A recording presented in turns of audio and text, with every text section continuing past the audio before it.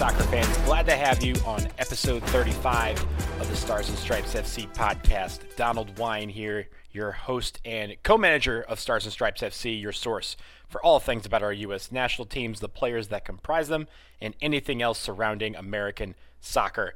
There has been quite a bit of news in American soccer circles over the past week. We record on Thursday, January 14th. There's been some transfer news. There's been a couple of one-time switches into our national teams. The NWSL draft took place last night, and we will recap some of the highlights there. And finally, we have Olympic qualifying dates for the United States U23s. There's no schedule yet, but at least we have dates, which is much further along than where we were last week. And you know what? I think we will start there since that's fresh on the brain. CONCACAF today announced the dates for its Olympic qualifying tournament. It was rescheduled from last March due to COVID. It was about to happen when the COVID pandemic kind of took flight, and it was postponed along with the 2020 Olympics. It will now take place March 18th to 30th in Guadalajara, Mexico, where it was originally set to be. So nothing has changed with regards to the location. Nothing has also changed with regards to the teams. In Group A, we have Mexico, the United States, Costa Rica, and the Dominican Republic. And in Group B, we have Honduras, Canada, El Salvador, and Haiti. Now remember, this draw was back in January of 2020, so nothing has changed there. Nothing has changed about where they will be playing. They will be playing at Estadio Jalisco, which is home of Atlas and Club Universidad de Guadalajara. And they will also be playing at the now called Estadio Akron, which is the home of Chivas. So the way this works, to bring you up to speed, or bring you back up to speed, is each group will have a round robin. Mexico, the United States, Costa Rica, and Dominican Republic will play each other once. The top two winners from each group, Group A and B, they move to the semifinals. This is the important match.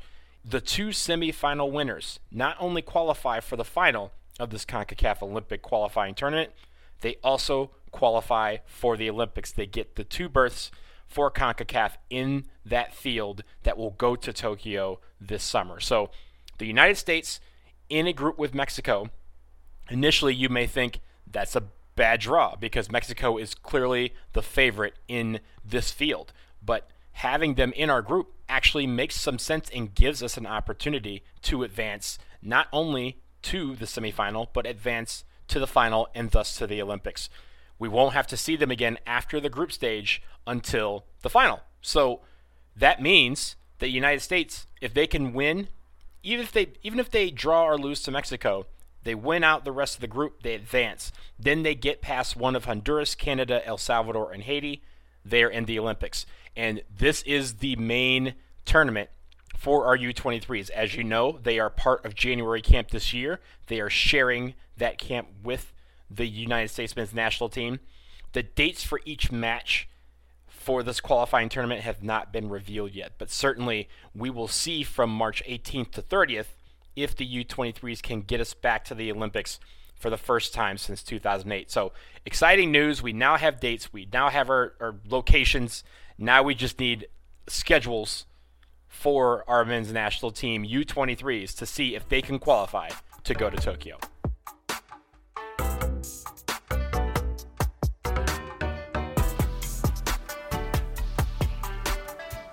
I want to shift to the transfer window because there have been a few big-time deals involving American players, and there's one that would be a huge move that is rumored to be coming any day now. I want to start there. They've been on both the men's side and the women's side, so I'll start on the men's side first. The first one that happened just last week, Mark McKenzie going to Genk in Belgium.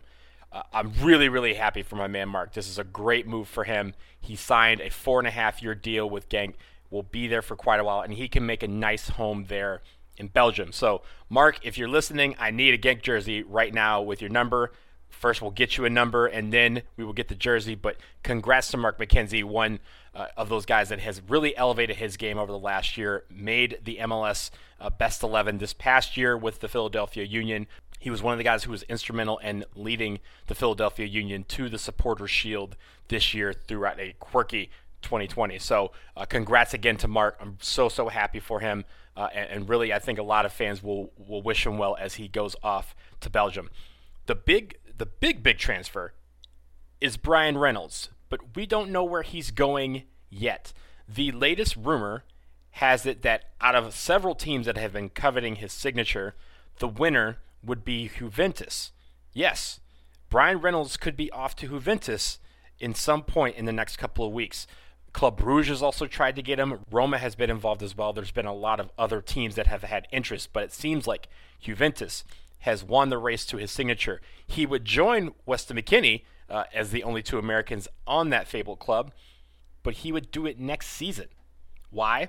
Because Serie A has rules on how many non-EU players you can sign in 1 year.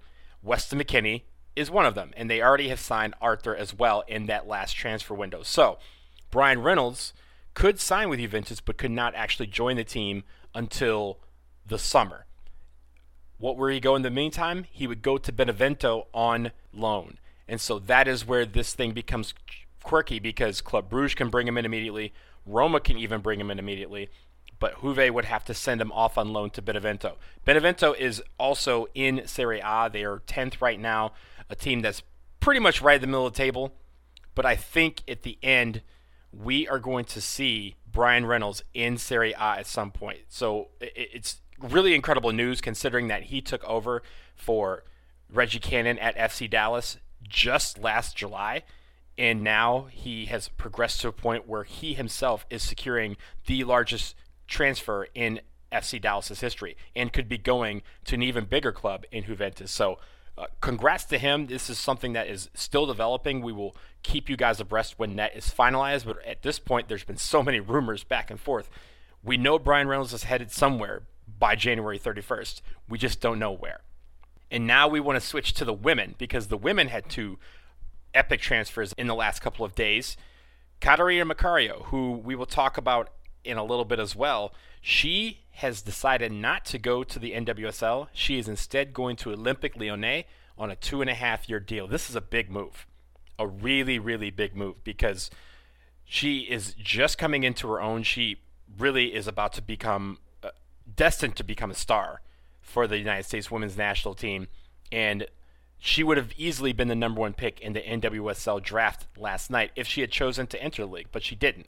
She decided to take her ability, take her skill, and test it in Lyon. Now, this is not an indictment on NWSL. Not at all. The NWSL is going to be fine, but it would have been great to have Macario in the league. I think everyone would agree with that. Really, though, going to Lyon is a huge step for her. She's going to take her game to another level. She's going to be playing with some of the best players on earth. Lyon is arguably the best team on earth. People will debate on who it is, whether it be Lyon or one of the teams in the NWSL, amongst others. But going to Lyon is really a move where she wants to get playing time, she wants to compete, and she wants to win, and she wants to bring trophies. So I like that from her, and I really wish her the best, and she is going to dominate. Now, Abby Dahlkemper was with the North Carolina Courage, and now it seems to be on her way to Manchester City to join Rose Lavelle and Sammy Mewis. That would also be in a 2.5-year deal. Remember this, 2.5 years from now is the 2023 Women's World Cup that will be in Australia and New Zealand, so that is why these deals are shaped this way. But Abby Dahlkemper to Manchester City would be her leaving and saying, I want to get playing time, I want to make sure I'm ready for the Olympics, I want to make sure that I'm going against the best players all the time, week in, week out, competing for trophies.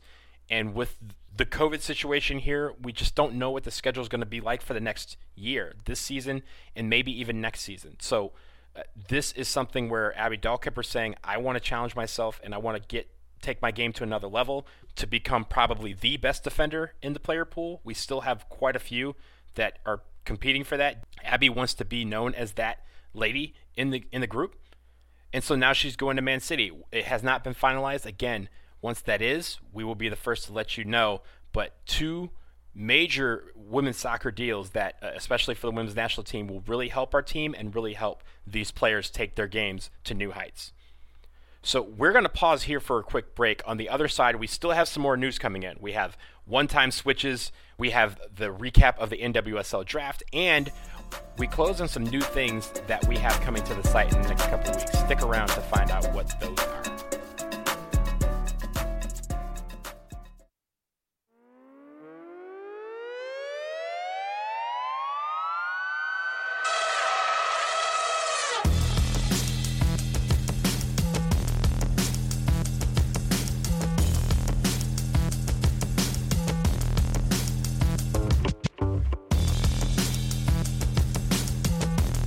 Ladies and gentlemen, we are back, and we are going to talk about some one-time switches. We had some dual nationals join the red, white, and blue over the past week. One for the men's national team and one for the women's national team. We will start again, since we were on it, we'll start with the women's national team. And yesterday, Catarina Macario, who we talked about before the break, became eligible to play for the women's national team. She was born in Brazil. She had not played for the Brazilian national team or any of its youth teams. She becomes the first women's national team player born in another country to become eligible without playing for her native national team. Now, she is an American citizen. She became one last month. She is now eligible to play for the women, and we expect to see her next week against Colombia in those two matches on MLK Day and January 22nd. So, again, congrats to her on all her success. She's had a really big week, but I really appreciate that she has committed herself to this team. She is going to be a star, destined for great things, and I can't wait to see her on the field for the first time with that U.S. Soccer crest on her jersey next week. And then also on the men, we had another one. We had a one-time switch with Andres Pereira. You may remember him. He got called up last month to the men's national team. He was not eligible to play in the match against El Salvador, but we had a nice video that U.S. Men's national team Twitter released that showed Greg Berhalter giving Pereira the news that his one-time switch with FIFA had been approved and accepted, and that he was now an official part of the men's national team. So he comes from Colombia, and he had played some of his youth ball with Colombia, and that is what necessitated the one-time switch. So congrats again to Andres Pereira. We wish him the best. He's going to be someone that we can rely on, hopefully, especially in this year with the U23s. He's in the U23 camp right now. On the men's national team level, he can be called in for some of these games. We have a lot coming up, as you all know. And Andres Pereira can be a part of that situation and really see where he fits when we get our full teams together. So, again, congrats to Andres Pereira. Congrats to Catarina Macario. Welcome to the Stars and Stripes. You are officially part of the crew, and we cannot wait to watch you on the field.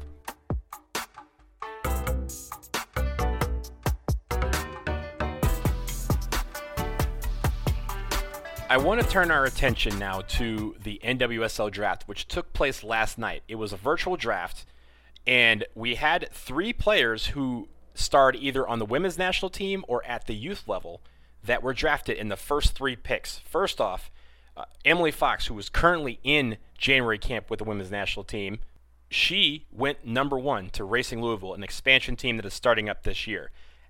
The second pick in the draft by the Washington Spirit was Trinity Rodman. Trinity Rodman has starred on the youth level. She's bagged a ton of goals for the youth national teams, and now she, after a freshman year where she didn't even get to experience her season with Washington State, she now goes to the Washington Spirit. She crosses the country and joins the Spirit and really is going to provide a dynamic attacking ability at that forward spot for the Spirit. So congrats to her. I'm looking forward to watching her play here in DC when it's safe to do so in person.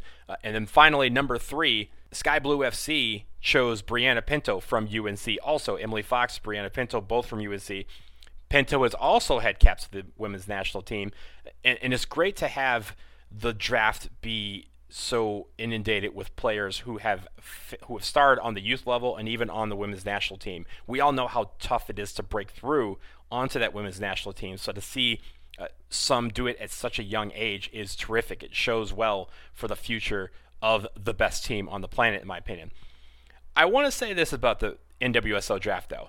It was a fun time on Women's Soccer Twitter. I don't know if you guys caught it, but if you didn't, it's always a fun time. Shout out to all the journalists and writers who were keeping it fun on social media and in the chats and in the blogs. But it was way too long.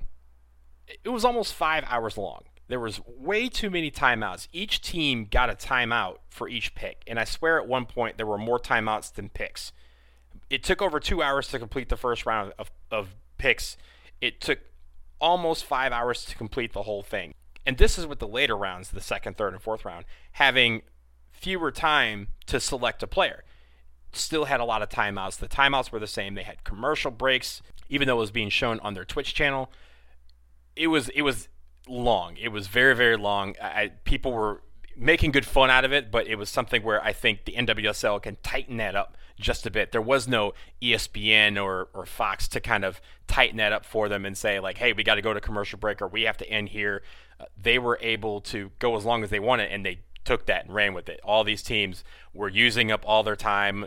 It really made it for, at some points, dragging out a bit. And it was just, but it was great, again, to have fun on Soccer Twitter. I was on with the AC Valkyries, who is a group that's coming up with Angel City FC, just hanging out with some friends. And it was fun to just kind of get the back and forth on all these players and the knowledge that all these people have on all of these players and what these teams are experiencing. So definitely looking forward to the NWSL season coming up.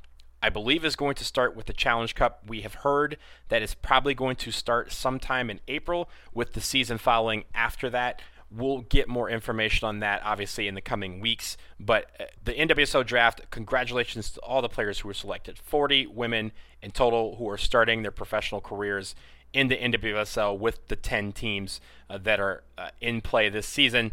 And really congrats to them. Looking forward to seeing them all on the field.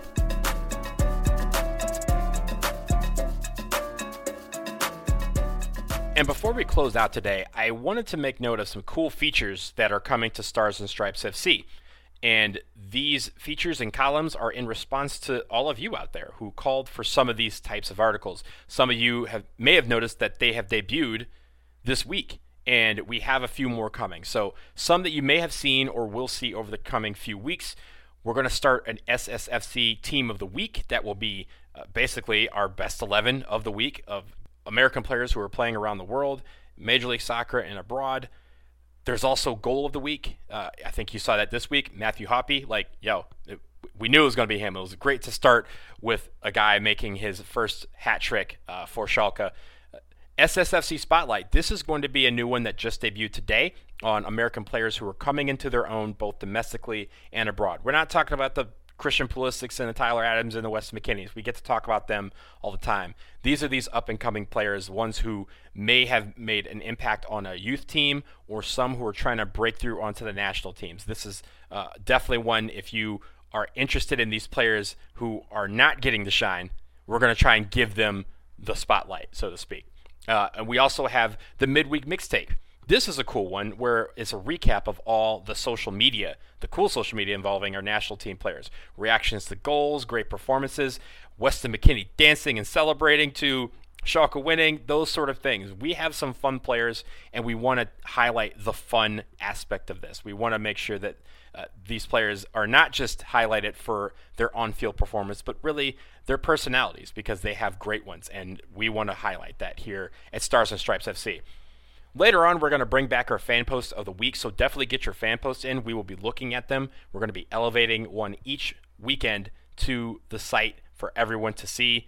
We're hoping to bring you more women's national team content this year, beginning with the 2 matches this coming week, and a lot more. So definitely stay tuned to starsandstripesfc.com. If you have questions, email us, ssfcpodcast@gmail.com. If you're looking for something, hit us up on the site. Comment on the channels. We are there to bring what you guys want, and really within our bandwidth, within our capacity, we are trying to do as much as we can to bring you all the news surrounding our national teams and the game in America. So we'll keep trying to bring this podcast to you every week too. But for now, that will do it for episode 35 of the Stars and Stripes FC podcast. A reminder to everyone to subscribe, rate, and review the podcast. It really helps. And, of course, we appreciate it. Continue to be a part of the community over at starsandstripesfc.com. We will be back on the next show to cover some of the news surrounding our national teams and players. But until next week, take care.